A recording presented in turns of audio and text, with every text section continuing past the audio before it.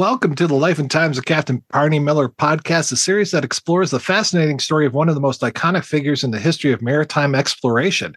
Captain Barney Miller was a renowned seafarer and adventurer who lived during the 19th century, and his exploits have captivated generations of historians, sailors, and adventurers alike.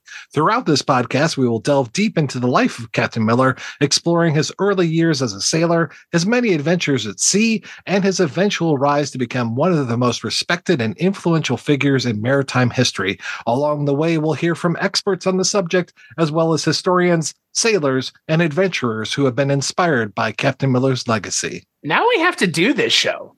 And that, ladies and gentlemen, is what happens when AI writes your intro to the life and times of Captain Barney Miller. Fuck you, AI. I mean, to be fair, it just got who it was wrong. Otherwise, everything it says is perfectly applicable to what we're doing here. It just got the main point wrong, but everything else was awesome. Oh, what a good boy. What a good boy. What a good little chat. AGPT. Fuck you. Welcome to the Life and Times of Captain Barney Miller podcast. On this show, we talk about Captain Barney Miller, who was not a sailor. He was a cop. We're talking about 3 episodes from the end of season 5. Computer Crime, which came out March 15th, 1979. Graveyard Shift, which, well, look out. Screw you, April. We're just jumping right over to May 10th, 1979. And Jack Soo, a retrospective, which came out May 17th, 1979. We got Max Gale back in the director's chair here with Computer Crime, a story by Dennis Koenig and Calvin Kelly, and a teleplay by Calvin Kelly. Chris, what did you think about Computer Crime? I feel like we said this last time, I feel like I've seen this episode before. However, that being said, having seen it before, I think it's still good. I think it's a fun episode. I like the two characters, the man who's been cursed and the voodoo Obeah, I guess, woman. And I like those two characters. I think those two characters are interesting. I think the titular Computer Crime that's going on is a little goofy, and that guy's not getting any fucking promotion. Like, guy's going to jail. Goodbye.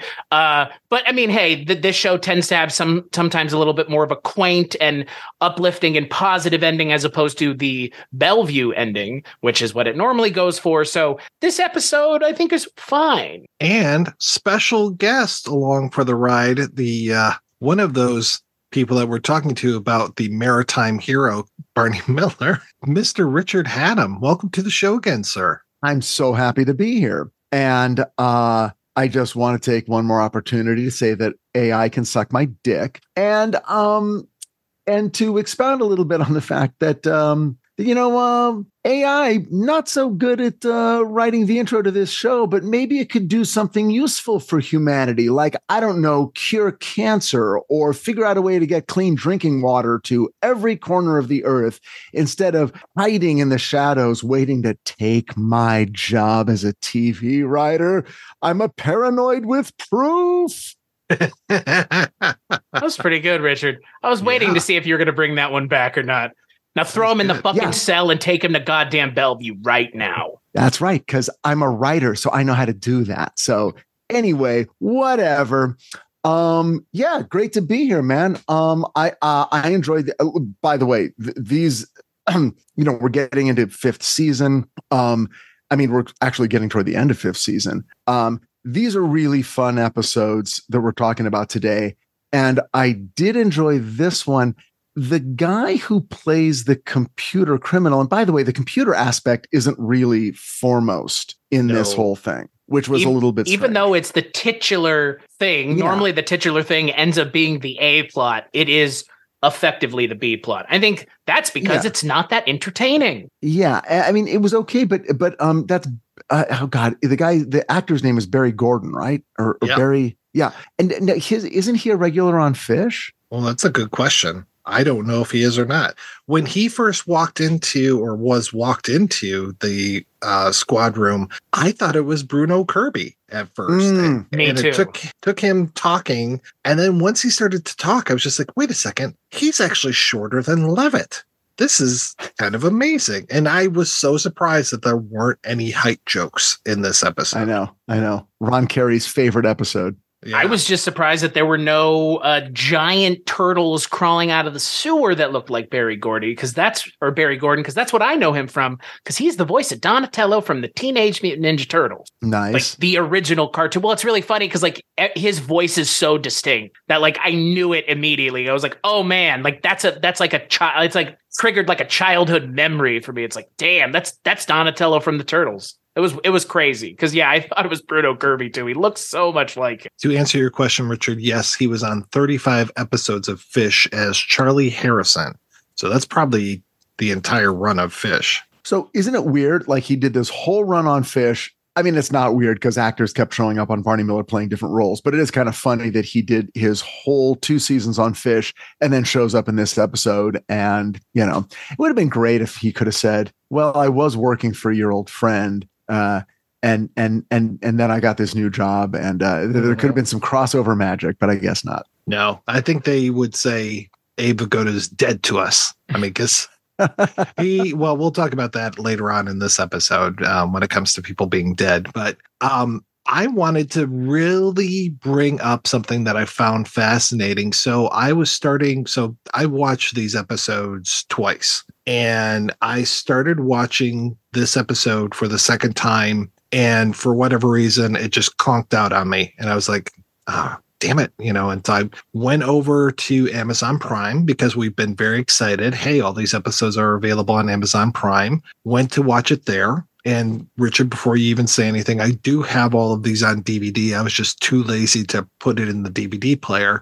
So I went over to Amazon Prime, hit play on this episode. It starts with them bringing the computer criminal into the bullpen. It doesn't have any of the opening. It doesn't have any of this thing of Harris on the phone with Wojo talking about he's talking to a woman whose husband took one of her dresses and went out on the town.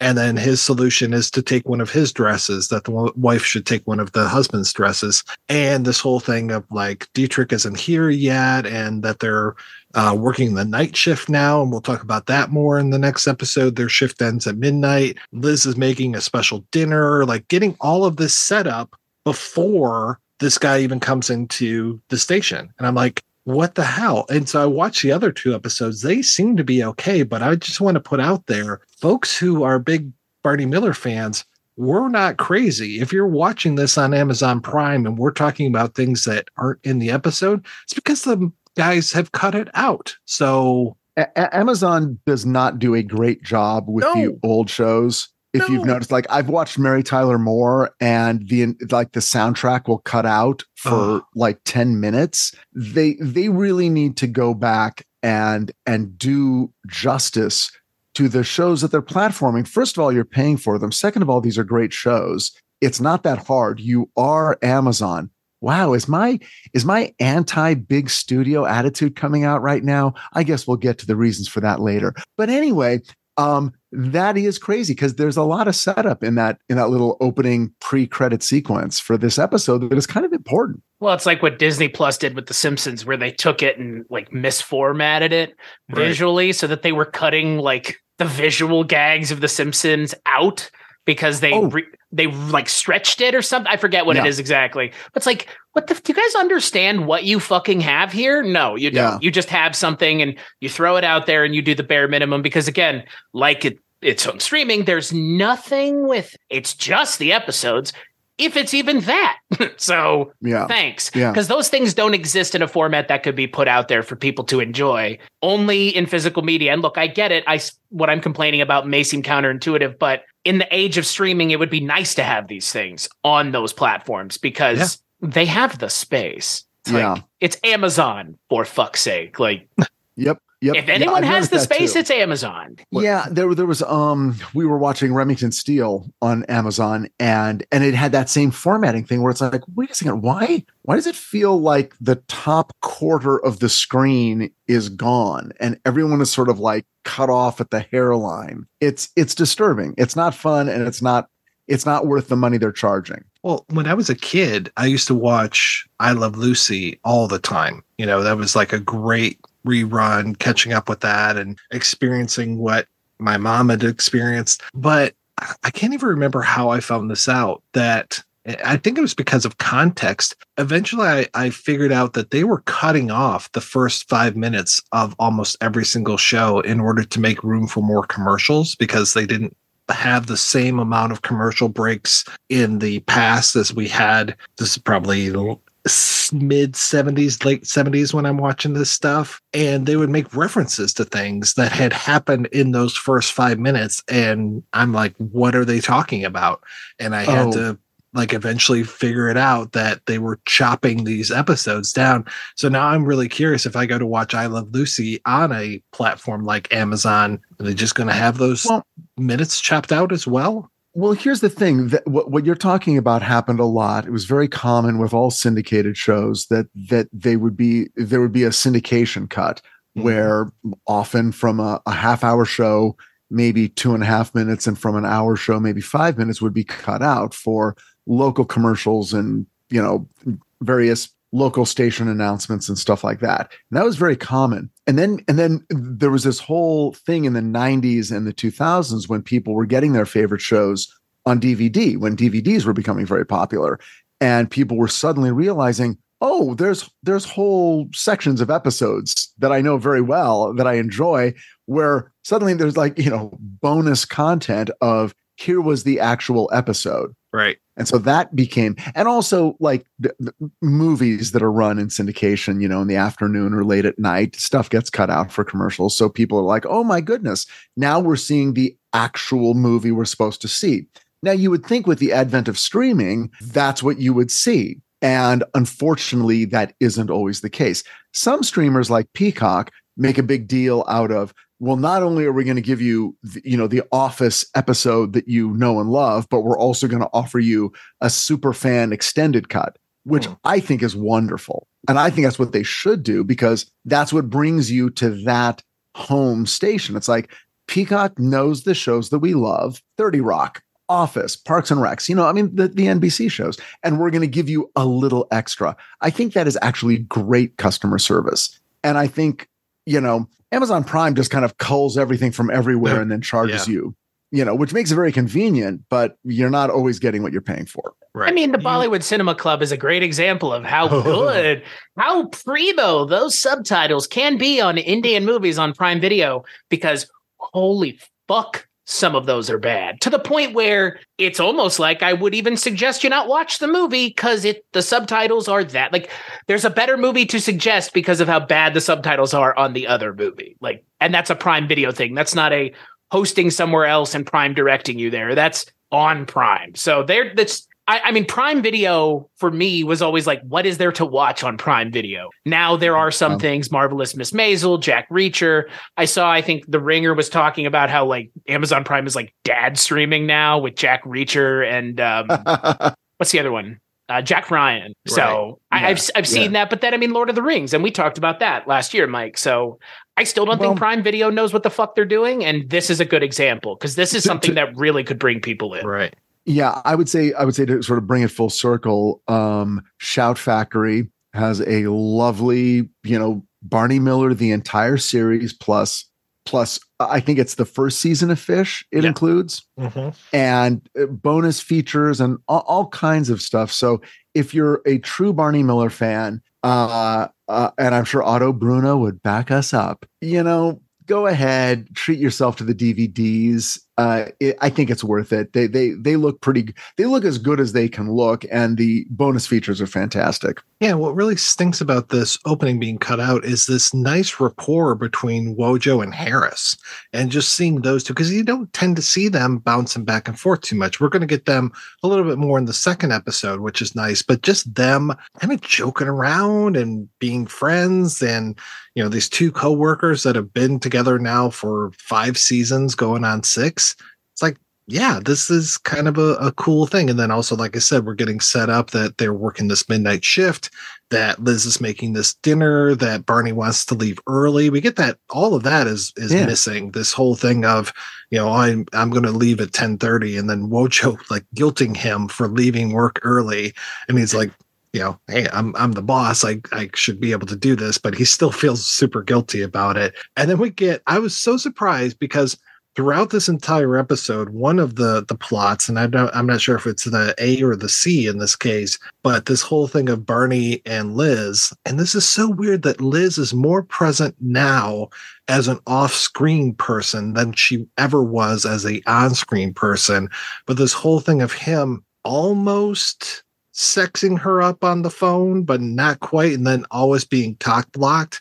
I was so surprised because, Richard, now I'm no writer, nor am I an AI, but I think comedy follows the rule of threes. So when you get Levitt coming in and interrupting him, then you get Dietrich coming in and interrupting him, I thought for sure Wojo was going to come in and interrupt him, or Harris. And it's like, that never happens. Where's that third time where he's going to get cock blocked? Well, it is funny because all of that stuff happens. I guess sort of the third and final beat in the story is the mojo bag that he gets from Mabel King, which is really funny. I mean, here's the thing, we get the important stuff, which is we get Barney's point of view of where he is in his relationship and on the road to reconciliation or not with his wife. We clearly understand, like, okay, there's this thing happening and I can't fuck it up.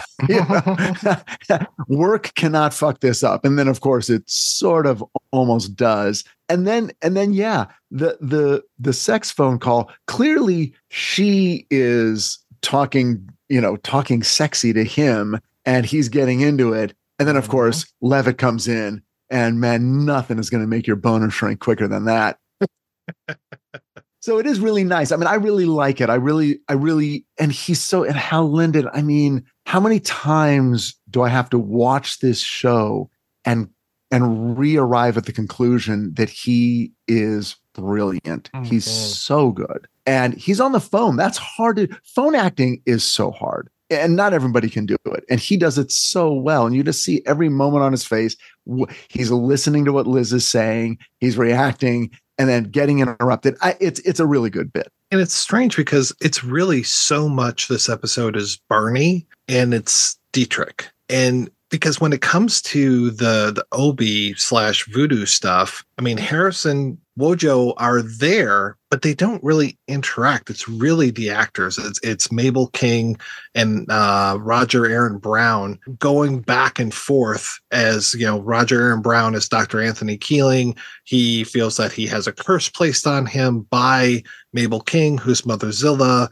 And they keep saying Obi, but it sounds very much like voodoo, though I like when they bring up Obi and Barney doesn't know what the hell it is. He's just like, Dietrich? And, and he's got to have Dietrich explain it because the exact same thing happens in the next episode as well. Just like, okay, I need somebody to explain this to me. And Dietrich, you're the one. So lays it all out for him. But really, it's just those two going back and forth. And, she's staring at me. Well, it's great. It brings up this really cool thing, which is his, Harris's complicated relationship to his race. Yes. And his constant his attempts to present himself as not what you might expect in the 70s from an African-American police officer, an African-American police detective, an African-American person. So he's clear, he's a self-conscious character, the way he dresses and the way he, everything about him has a little bit of style and a little bit of he knows how he is seen.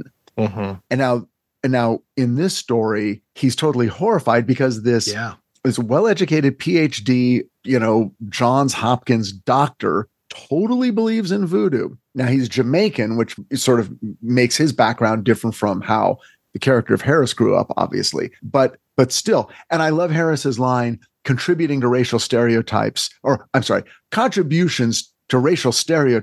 are not tax deductible. Love that. I love it. Mabel King, she's amazing. I kind of wish that she had a little bit more in this episode. Mabel King, I mostly know her, of course, from What's Happening as Mama, but she was also one of the best mother characters ever in The Jerk. She is so good in that. Yeah, absolutely. She's always a welcome presence on the TV screen. And then she gets a great moment where she's got the keys and Harris can't quite get the cell door open. Yes. And he's struggling, and they frame it so that you can see her sort of in the foreground holding a set of keys in her hand tightly. And then she kind of releases it and dangles them and shakes them and says, "It'll work now." And he's like, "Well, sure, because I loosened it up." And then he opens it, and of course it opens right up. So it's just a little, I mean, it's funny how Barney Miller will like do supernatural stuff every once in a while. Mm-hmm. Kenneth Teagar. I mean, yeah. Every time he's on the show, like, yeah. Didn't you get the? Well, we'll get to the succubus guy in the next episode, but that should have been Kenneth Tiger for sure. Oh gosh, yes, definitely. Yeah, the other part of this is the computer crime, the titular computer crime, and yeah, I like how angry Dietrich is getting, but Dietrich is kind of schizophrenic in this a little bit too, because not only is he very angry at this guy for doing this crime, but then he also jokes around with him a little bit. Tells him that whole thing about like, what was it, the two 1180s that are talking to each other, and he's just like, and the punchline is, not in my data bank, you don't. And then he also gets a little shout out to the X-rated version of Alice in Wonderland, which if people haven't seen that, great movie. Kristen DeBell is terrific in that, and it's a musical as well. So if you haven't seen the X-rated Alice in Wonderland, I highly recommend it. It's not surprising that Dietrich is the one who's bringing it up. Let's just put it that way. Yeah. Oh, yeah. That guy's a total perv. Yes. I do believe that an unspoken bit of canon on Barney Miller is that he's the perviest of everyone. He leaves Wojo in the dust. Oh, he's also an alien. Yeah. Confirmed canon alien. I mean, and I love his thing of, I took a glimpse, just a very cursory look at these stamps, and I reckon they're worth $500,000. It just happens to know rare stamps as well, and is able to put a price tag on those. And yeah, it is kind of fun that, because I get the feeling, and he does it at the very beginning, and he sort of does it all the way through, where he sort of play acts at being the tough cop with this guy all the way until the end, when he tells him, "Get out of here." Right. And you get the feeling he's not super sincere, but at the same time, it's kind of nice to see him. He's coming down on a white collar criminal. He's not coming down on some guy who was stealing a can of, tuna from the liquor store because he's starving. Dietrich would never do that. But for this guy who looks like he might get away with it, he decides the joke is going to be, I'm going to fuck with this guy and be bad cop. See, he does get away with it. Yeah, he doesn't get his just desserts. Oh, wait, dessert. That's a good one. That was a good line. Liz is putting on her outfit right now. I got to get home. I don't think she's putting anything on. I think it's a matter of what she's taking off, and probably putting whipped cream on herself. There you go. That's exactly what I was going to say. Yeah, it's that scene from Not Another Teen Movie. Yeah, Barbara Barry and whipped cream. I mean, there you go.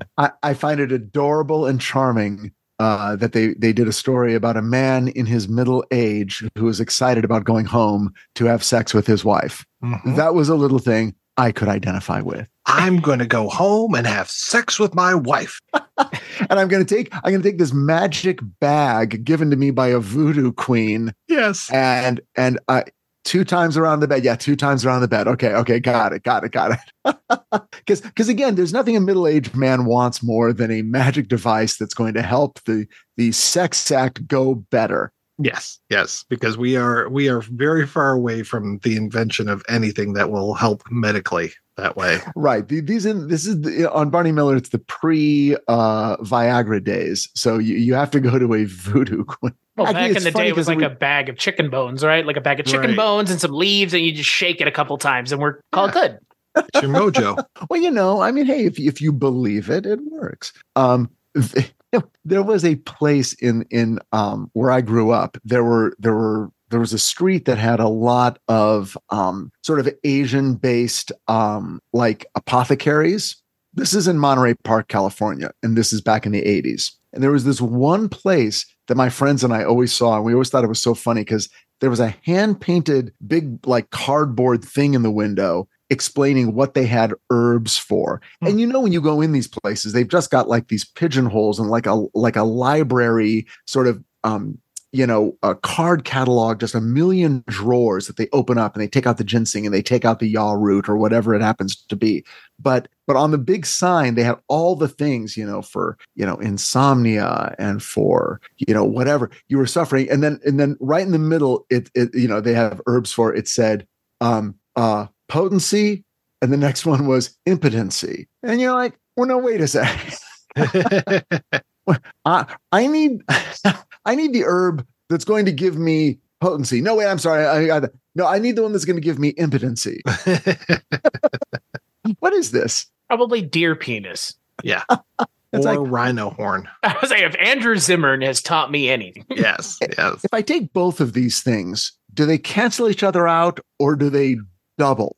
I could never quite figger it out. Will they make me as horny as Luger was for his girlfriend? Agnes. You don't get a Dumont anymore. They don't make them. So good. Well, speaking of Luger, he actually shows up in the next episode, which is Graveyard Shift. I thought the actual Graveyard Shift would play into it a little bit more. Like, we get even crazier people that come in after midnight. And I'm not sure why they're working this Graveyard Shift because they normally work days. And I don't think that they give an explanation as to why they're suddenly working nights. And I'm not sure if that's going to continue in season 6 or if this is just kind of wrapping up this season with we are working, because they say that they get off at midnight in the last episode. And this one, it sounds like they are starting close to midnight and then working all night. So I don't envy them for that. We start off this one with a woman going through a mug book, which we've seen that plenty of times, but we've got Harris dictating into this little tape recorder, and he is writing his new book, or trying to anyway, called Precinct Diary. Do you like the title? Well, I prefer Blood on the Badge. Yes. Better name. It's pretty amazing because this is the beginning of that whole storyline, right? Well, he has been writing before, and there's definitely one where he had submitted something to a magazine, and it ended up being an adult magazine, right, Chris? It was that whole X-Files cigarette smoking man thing where it's like, where's the latest issue of Ramona Clef? And it's like, oh, my stories. Oh my God, they're just fucking like, yeah. But I think Harris's reaction to it was different than the X-Files one. I don't think Harris cared as much, if memory serves, but I think he's pretty proud of it. Yeah. Yeah. Cause he got published. Yeah. And then we've got, sorry, go ahead. Richard. I'm sorry, Mike, you probably, cause I can't tell, Chris, you haven't seen all these episodes in your past. No. I am enjoying and appreciating this in real time. Mm-hmm. Okay, but Mike, you have so this is like the beginning of like Blood on the Badge. Yeah. Well, it's kind of his defining subplot that goes on for seasons. Yeah. I mean, he's been writing through this entire thing, and it's like one of my favorite jokes from Barney Miller, the whole thing of I can type one thing but be saying another thing. And that they look at the paper and it's exactly what he was saying rather than something else. But it was it's been slow, but yeah, I can see, and Richard, I haven't seen these since they originally aired, so I'm not that fresh on these, but yeah, I do remember Blood on the Badge and that he's going to be doing a lot more of this writing. But he's done this before where he's kind of slacked off and tried to, do his writing thing otherwise. But this one, I can really see Barney being very annoyed at him. Rightly so, especially when there's a bomb threat in the precinct and he's there on the recorder, 12:25 bomb threat. Well, this is the beginning of it becomes a big thing. Yeah. And it's really funny and it's really great. And it goes on. I mean, again, throughout almost the end of the series, what starts in this episode, and Wojo's reaction about like, hey, I'm always saying stupid things, and right, I'm getting in trouble for it, so I'm not, I'm a little bit wary of speaking into a tape recorder. All like issues like that come up over and over again, and you'll see as a play when I watched, I'm like, oh, wait a second, is this the beginning of that? Because I thought it started earlier, but then I'm like, well, they've got 3 more seasons after this one, so I guess it plays out throughout those. But anyway, yes, we're beginning if you know the show, we're beginning the Blood on the Badge storyline for Harris. And yeah, it's one of the best things. You guys are going to love it. Which is nice because I know, Chris, when you and I were originally talking about the show, it had no memory between episodes. But then as the show has progressed, they've started to have little things that they carry through. So the whole thing of Dietrich and Harris being roommates, and that carried us through for a while. And now just Harris has like the seething hatred of Dietrich. He gets over it a little bit, but it's still there. I mean, after Dietrich saved his life, I suppose that things are a little bit better. But yeah, this kind of infighting between Wojo and Harris is really nice. And especially when Barney's like, is there something going on? Is there something wrong? And Dietrich's just like, yeah. And then walks away. Doesn't say anything else. Just, yeah, there is something going on here. You basically you don't need to worry about it because they work it out by the end of the episode in kind of a nice moment. So the bomb threat storyline is pretty great, and it kind of resolves in the perfect Barney Miller way, doesn't it? Mm-hmm. Oh yeah, yeah. Well, and I was so thrilled to see the Beast Raban in this too. Who's the Beast Raban? Paul L. Smith. Wait for my brother, Baron. So yeah, from the Paul original L. Smith Dune. Played the Beast Raban in the original Dune movie. Yeah. It's so funny because I just was watching something else and Paul Smith showed up in that one as well. Oh, it was The In-Laws. I just was rewatching The In-Laws and he shows up in that. He is one of the henchmen that's trying to take out Peter Falk sends Alan Arkin to go to his office and take out the stuff from the safe. And Paul L. Smith is one of the two hitmen that's coming after him. Oh, okay. That's so funny because I've seen The In-Laws many times. And for listeners, if you like Barney Miller, I would actually think that you would also really like the original In-Laws with Peter Falk and Alan Arkin. It somehow it's the same humor, I think. Yeah. Well, and I think we'll be talking about that when we continue on The Shabby Detective as well, because Chris and I were talking about going outside of just Columbo and talking about some of the Falk stuff as we go along. Oh, okay. Well, if you do and you need another person on the In-Laws episode. Boy, putting it in early. It's probably going to be a couple of years, but yeah. Hopefully the strike will be over by then. Listen, putting it in early, that's my trademark. You need a bag for that. I was going to say, Richard, I was hoping more you would offer yourself up to be on the award-winning classic Corky Romano episode that we're going to do. Sure, I'm in. I have not seen Corky Romano. Oh, wow. It is so good. Blank spot in my cineast history. I love that movie. You were in for a treat, Richard. Oh, cool. Okay. Corky Romano's wild. Yeah. I'll do some Corky. I mean, you like Chris Kattan, right? I do. He was in The Middle. Have you guys watched The Middle? Mm-mm. I will say that as a person with 3 children, it hits home. The Middle is an unsung classic. In fact, when it was on, it was always sort of like, oh, Modern Family's the good show. And then The Middle is like, whatever. The Middle is one of the most well-observed comedies I've ever seen. And it is consistently, brilliantly laugh out loud funny. So if you've never watched The Middle, watch The Middle. I like how much Kogan is in these episodes by name. It's almost like he's going to show up again one of these days. I mean, Kogan has been part of the show since like some of the earliest episodes, because the hilarious thing is that the actor is Milt Kogan and he's playing Officer Kogan. So I remember talking about that way back in like one of the very first episodes. I think it was Ambush or something. So season 2, episode 4 might have even been before that. So he's the one that's trying to get the trace on the call for who's putting this bomb threat in. Milt Kogan is great. Milt Kogan is one of those guys that when you see him, you're like, oh, right, that guy who you saw in a million things throughout the 60s and 70s and 80s. And I met Milt Kogan at a get this, a Rockford Files reunion that they used to have. Cast and crew used to show up once a year at different places in LA.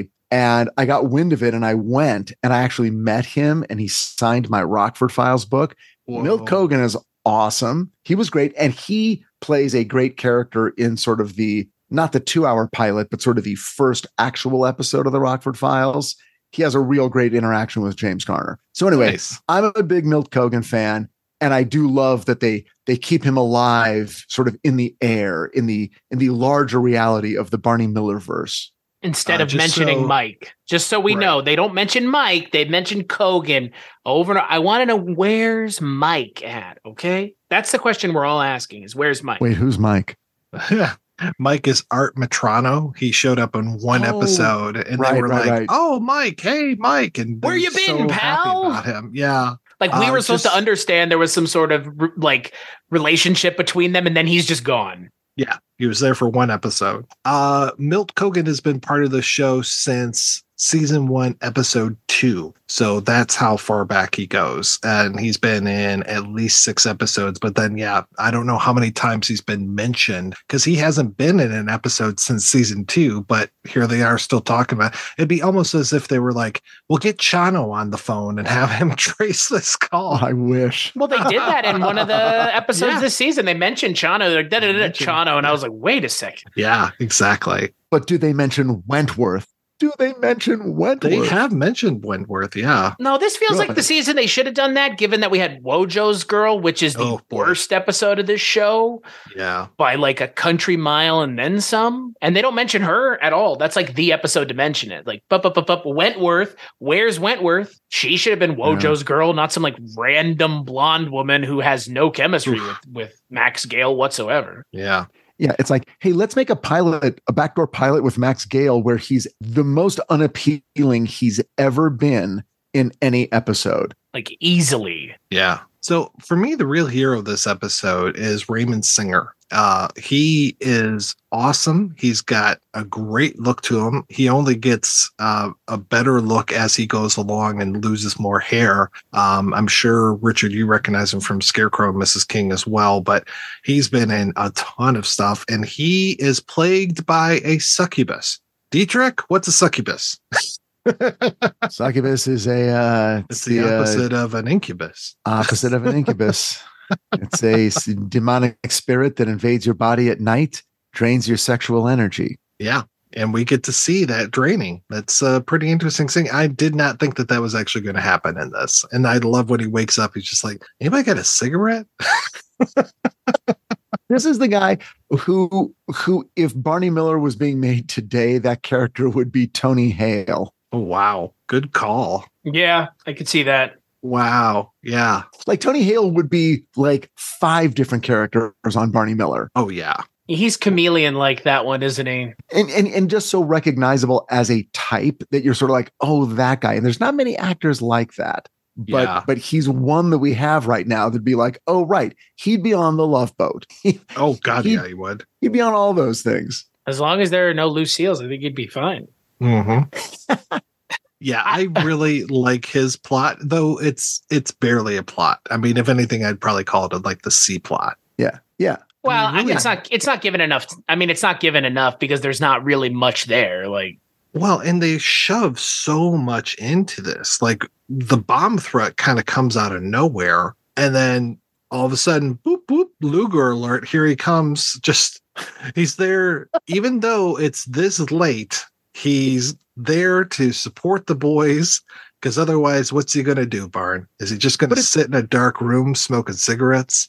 It's so perfect because it's lonely Luger. It's like Luger on Thanksgiving, Luger on Christmas, Luger after midnight. He's just this guy, and he seems so excited and like joyous that there's been a bomb threat. I just had to come down and make sure you guys aren't getting your guts and your body parts blown to the Poconos. He's thrilled about it. Oh, and he's talking about all the mangled bodies in front of that poor lady who's still looking at that mug book. This Ohio tourist who's come in and gets mugged. What was it? She loses her luggage. She gets mugged. Just all of these horrible things happen to her. And she's spending the entire night at the precinct. But hey, at least it's better than watching Annie. That's fair. And Luger, it gives Luger the perfect excuse to go into talking about, Foster and Kleiner and Brownie. In this case, Foster, who who was blown up in a Packard, I think, with 6 sticks of dynamite under the seat. And let me tell you, Bon, he was wearing his seatbelt. Didn't help at all. I love him going, Bon, if the bomb squad says this building is safe, then this building is safe. And I'm like, okay, I was waiting for something to happen right at that moment. Right. Yeah. Well, it's safe from bombs. Yeah. But it's not safe from collapsing under the weight of its own age and lack of maintenance. Water. Oh, the water leaking. Yes. Yeah. The water leaking in. But yeah, so eventually we do get to see Paul L. Smith, and he is just mad. Leon Stepanek is the character name. He's just mad because he lives right next door to the precinct, and he hates how loud it is, that squad cars have killed, what did he say, 4 of his cats? Not me. Yeah. And he wants the police to move. He thought it was going to be great for him to be next to a police station, and now he just hates where he's at. But I do love when Barney says, well, we had an open house a couple weeks ago. Yeah, again, an intercontextual reference. Yes. It's good. It's not just a sitcom anymore, because that's the sitcom thing, right? You got to reset it. Got to reset it. Can't have any progress here. Well, exactly. And I love how his performance was like, he wasn't it wasn't super elevated. It was actually pretty sincere. You really did get the feeling that he was just like, I thought that it was going to be great living next door to a police station, and then it really wasn't. It's like, and beyond all the noise and everything else, it's just, you don't even say hi. And then he references the opening credits. Yes. He's like, you walk by with your New York Times under your arm and you don't even say hello.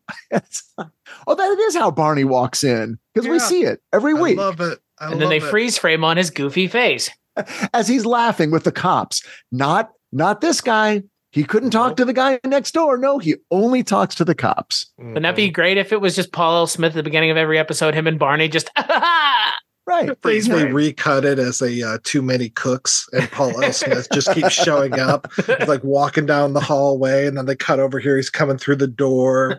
He's in the cage with Mr. Kopechnik and all this. But he has to be dressed as the Beast for Bond. Oh, that'd be great. That'd be great. Who is this Muad'Dib?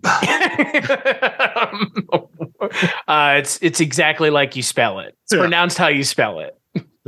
Man, I mean, you could probably say all of the Beast for Bond's lines, and we'd be done in 10 minutes, if that. Yeah, pretty much. He doesn't really have any speeches. No, but he's good here. I like him really here. Yeah. I think I like James Gregory the most out of this episode, but that's also because at this point, he's just such a welcome part of the show compared to where we started so long ago, where it was like, I don't like this guy at all. I was kind of sad, though, because he has put Agnes on the back burner, he says. So it's he's like finally coming to terms with his homosexuality. Okay, maybe.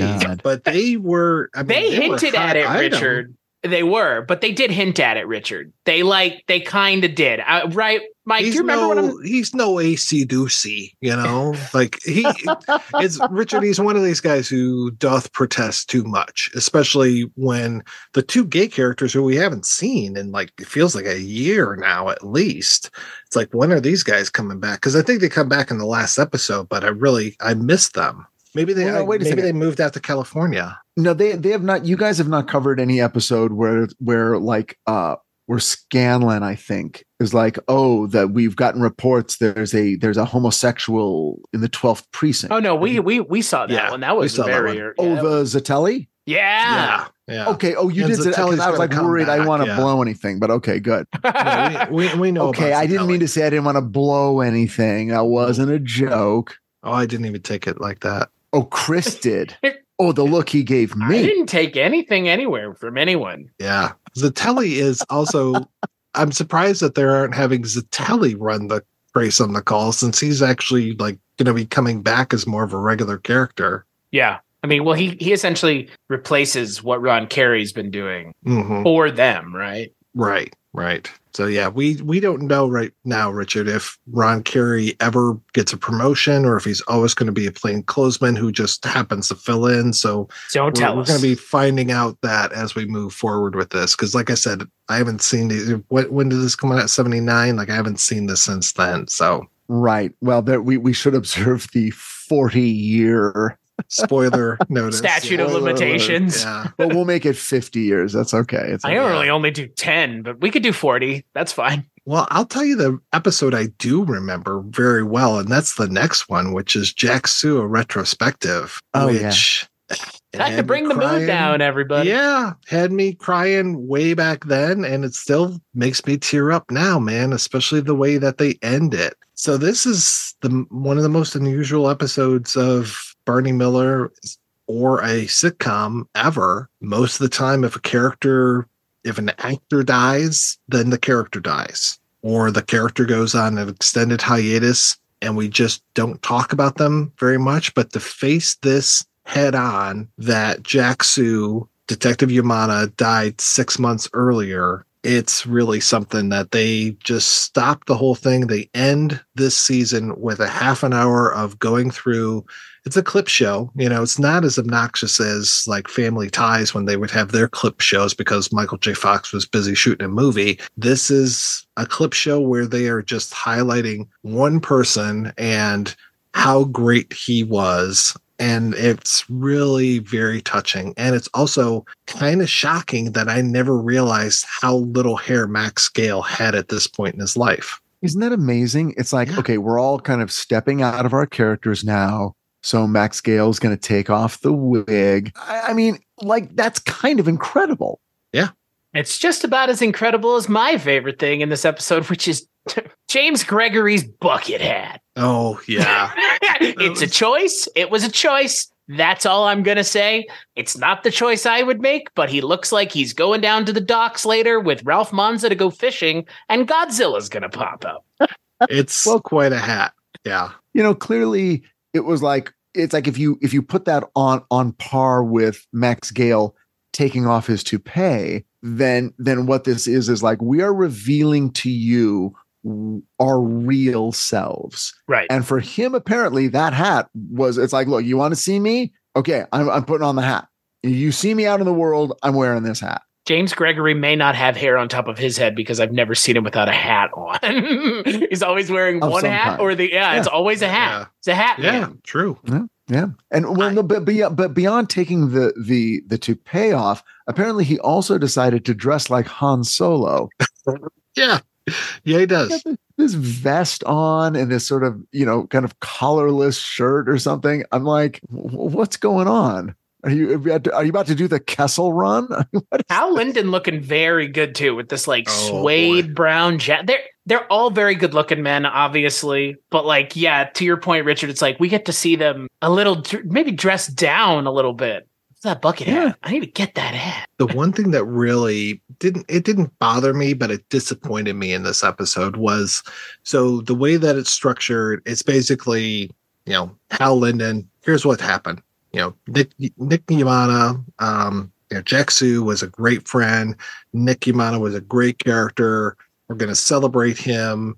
And then they will play some clips and they kind of group them together. And they do a really good job of editing, and especially editing down like the werewolf episode. Like they give us a little intro of Kopechne. They give us some of his stuff, and then him really going crazy in the cell. So they do a great job of shrinking these down to bite-sized pieces. But there's one moment where Steve Landesberg is talking about how he and Jack Soo were like little kids, and the way that they would crack up and crack each other up, and that he couldn't look at Jack Soo because he'd be laughing and then he would start to laugh, or vice versa. I wanted outtakes. I wanted an outtake right there of one of those bust up moments, but instead they just cut over to, I think, Levitt maybe, Ron Carey, and then he does his little spiel, and then they show some more. And I'm just like, no, I wanted to see what the real Jack Soo was like. I think that would have been really cool. Yeah, I thought the same thing. It's the only opportunity. No, go ahead, Richard. No, I was just going to say, I thought the same thing. And it almost feels like that was not,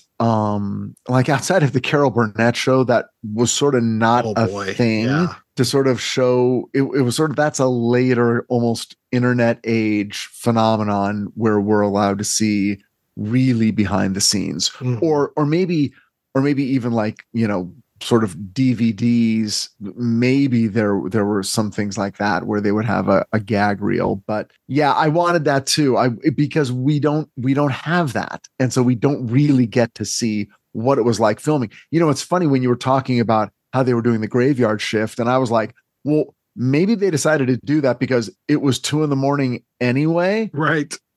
So why not just make it the graveyard shift? Because he's talking about like it was 3 o'clock in the morning and we're just finishing tape. I was like, oh yeah.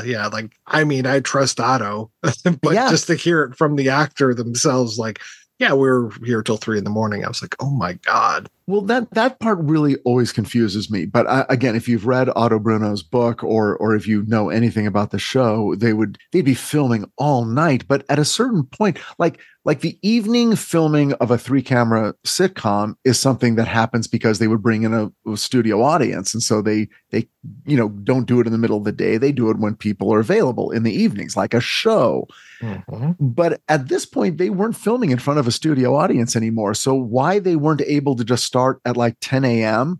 and start filming, right. I have no idea. So it sounds miserable. And I give that cast so much credit that they were walking into work at whatever, 6, 7, 8 o'clock at night. And they knew they were going to be there till 4 a.m. And they were expected to be funny, not in front of an audience, not getting any energy. And they're going to be doing take after take after take. My respect for them goes way, way up. I have to say, though, my respect goes a little bit down, given that for certain people and certain decisions that were made here with this retrospective, because Abe Vigoda's not here, right? And Abe Vigoda's presence is sorely missed because Jack Soo and Abe Vigoda realistically had way more chemistry, and they were doing a lot more playing off of one another than Dietrich or Ron Carey. And look, we know why. And it's unfortunate because, when you're the breakout star, you want to make sure that you're the breakout star. I get it. I totally get it. You're protecting your place.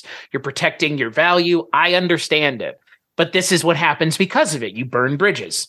And it is a glaring omission that Abe Vigoda is not here. Yeah, to see him and to see Chano, Gregory, Sierra just there in those clips, it's like, oh man, it really reminds you because we haven't seen Chano in 4 seasons, but he still casts a great shadow on this show for me.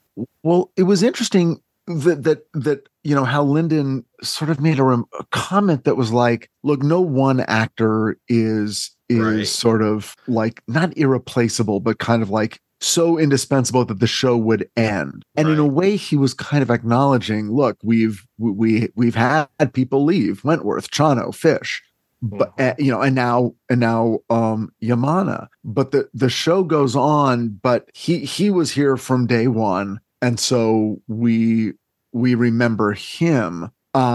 Whereas if Abe Vigoda had tragically died that same year, I don't know. It would have been a little different. I guess they did have to sort of explain how Yamana was missing from the show. And so they did. I'm glad they did it. This was all good. But it also sort of tells all the actors, hey, if one of you accidentally dies tomorrow, the show will go on, but maybe you'll get a clip episode. But here's the other thing, though.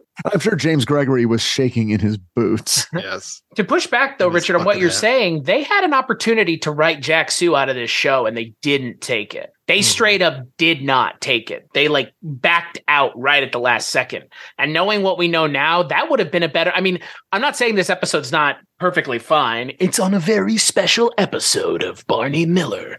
That's what this is. But it's a weird thing because, again, like you've mentioned, Mike, it's just kind of unprecedented in a lot of ways. But for me, I wish they had written him out of the show in a satisfying way and then done this as opposed to him just disappearing. Because the reason they do this is because he disappears off the show. But what was the opportunity? Like, what was the thing? He felt underappreciated and he fucking left. He's like, fuck all y'all. I don't feel like you appreciate me. Even he put the screws to Barney because it was like, I filed this away and you got mad at me for not filing it. Something to that effect. Right, Mike? Right. Yeah. You're talking about that episode. Right. Yeah. But that was this season. Yeah. And that was one before the final time that we see him.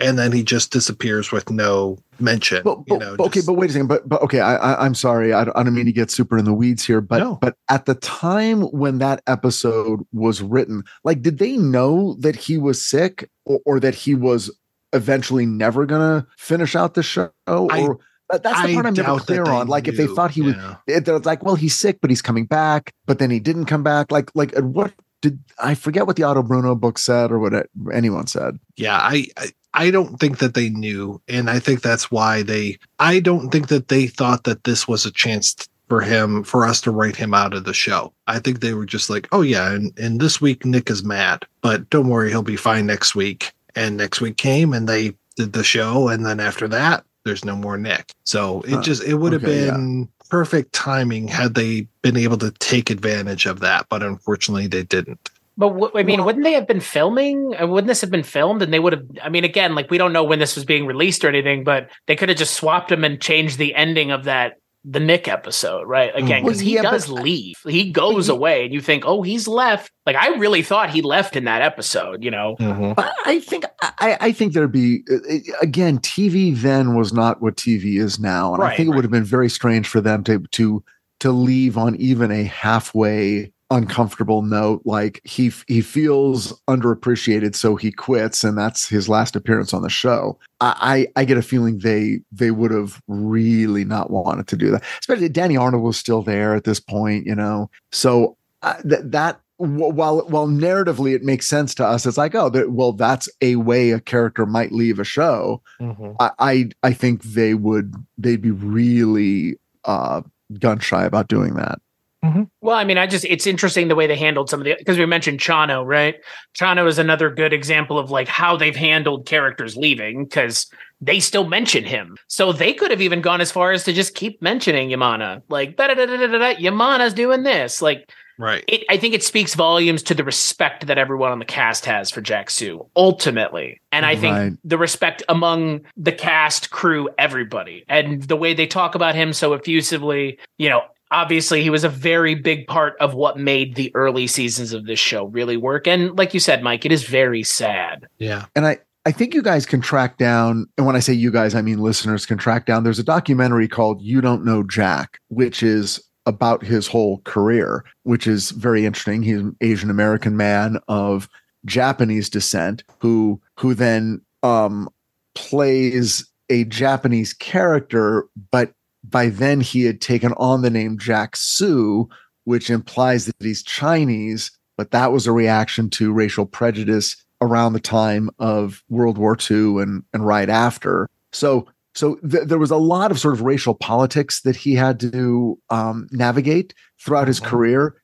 And they reference it in this retrospective episode about how he was in an internment camp and he had every right to sort of be bitter about that and how his country treated him, and yet he chose not to. And if you want to know more, check out that documentary. It gets touched on in this episode, but there's a really interesting story about the actor if you want more. Shockingly similar story to George Takei, actually. Exactly. Totally. Yeah. When they talked about that, I was like, oh yeah, because there's that George Takei documentary that's fascinating. And in Takei's book that he did in like the late 80s, early 90s, like half of the book is just devoted to his experiences in the internment camp. So, I mean, yeah, Jack Soo is in a lot of ways a testament to like just doing the good work and not worrying about all the other bullshit they have to put up with. Because again, like you said, Mike, the amount of like racial politicking, changing of his last name, changing of his identity and his ethnicity, like there were plenty of Hispanic or Italian actors that were claiming to be Hispanic or the other way around in the 80s to get cast. One of the actors in the original Nightmare on Elm Street talks about it in Never Sleep Again, where he was like, well, I was Hispanic, but I had to be Italian for this movie. Right. And it's like that, you know, again, like that's a testament to people just being like, fuck it, I want to do this. And yeah, it's bittersweet, but I'm glad that they did something for Jack Soo. You know, it's like the wise man once said, there's too many writers in Hollywood, but there's never enough Indians. Wow. Boy, you're really, really going right for the tchotchkes today, aren't you, Mike? Mm-hmm. I need that Barton Fink feeling here, and you're just not giving it to me. Like, I don't think I'm breaking the strike by talking to you guys. You are not. I checked WGA guidelines today just to make sure, and I almost sent you the link to it. There was an article today about how does the WGA strike affect your favorite podcasts. So you are in the clear. Don't worry, you're fine. We don't have a fucking union. That's why it doesn't matter. Yeah. That's we don't literally have a union, and you don't get paid for this. So there you go. We're not protected at all. Yes. And I'm not promoting anything because they've asked us not to promote. So that will not be happening on this episode. So you won't be sharing the link as usual? No, I will not. I will be sharing a very different link. A link where you can donate to the Writers Guild Fund, so that to the strike fund, so we can all continue living. Not me, I'm fine. I'm talking about the kids. The kids. For the kids. Yeah. Won't somebody think of the children? There's a lot of young writers out there having a rough time, Yeah. Uncle Richie tries to do what he can to bring a little. I'm like the Luger on the strike line. I like walk around and talk about the old days, Kleiner and Foster and Brownie. Mm-hmm. Mm-hmm. Back when I did this in 2007. Right. That's right. Yeah. I swear to God. No, I'm literally like, I just go down to the picket line because I'm lonely and my TV blew up. I just want to talk about the old days. Just be me there in my room alone at night, smoking in the dark until Susan comes home. Yeah, exactly. I've put Agnes on the back burner. I just want to talk to the kids, kind of give them a little pat on the back, I mean, I appreciate that there's a picket line, but I would be much more interested in a wicket line. Wicket E. Warwick. Yeah. That would be something to see. Wow. Chuta, dude. Yeah. Wow. Laugh it up, guys. I do have to say that they laugh it up, buzzballs is what you should have said, Richard. You missed your opportunity, and we can't go back now. There's no going back. I do really like the clips that they chose for this, and I'm glad that they didn't do the coffee thing through the whole thing, but the use of the coffee montage was really good. The whole thing, talking about the racism, having our friend there from not from Internal Affairs this time, because it's the same actor that plays Scanlon, but he's an army guy in this one. Yamana. That whole thing. Or when Dietrich is asking about what he wants to go back to the homeland. He's like, I was born in Omaha. Hey, we've got a city in Nebraska. Sounds just like that. I love that. I absolutely love that. And then to end with the prostitute scene, and that moment, that Christmas episode was so special. And when they raise up their coffee mugs to Nick and all toast him, it made me choke up. And then that shot of him afterwards, and no music as they start the credits a little bit, and then they do the full credits. Well, I've got freaking goosebumps here talking about this. Yeah, it was really well done. I mean, clip episodes get a lot of disregard, but this one there was a good reason, and it was executed really, really well. And I think you really got a feeling that those guys were real friends and had true regard for Jack Soo. So I think it was very, very well done.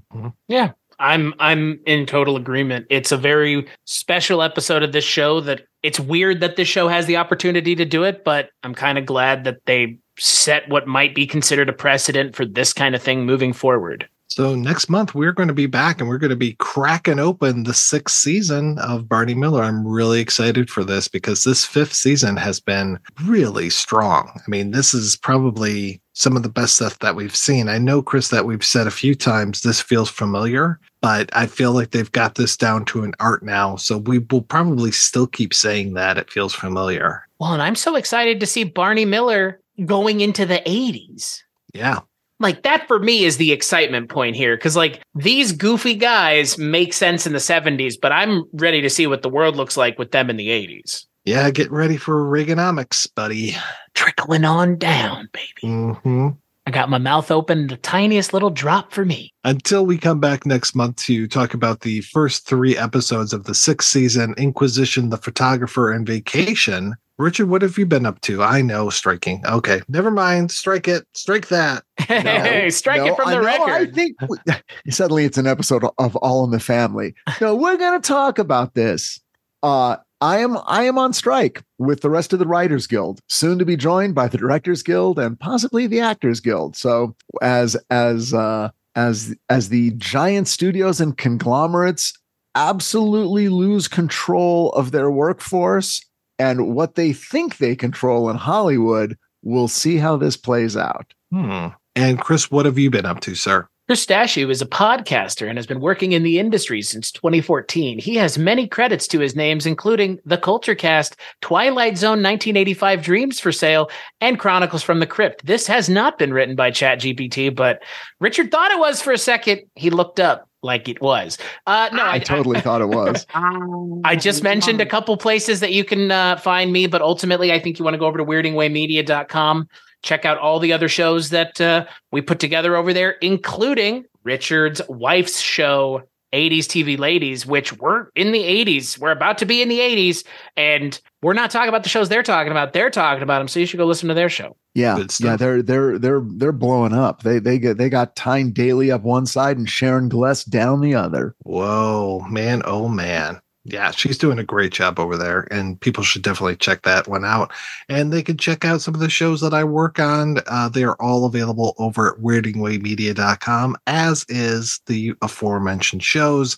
That's the place where you want to go. You know, if you're listening to the show and you enjoy it, please feel free to go to wherever you picked it up and leave us a review and a rating. Spread the word. Let people know. You know, I was posting about this whole Amazon scandal, and one of my buddies says, "Oh, that sounds like a really good show. I've never heard of it before." And I'm like, you know what? We do a podcast on that. So I'm a little disappointed in you. Just know, and I'm talking to you. He knows who he is.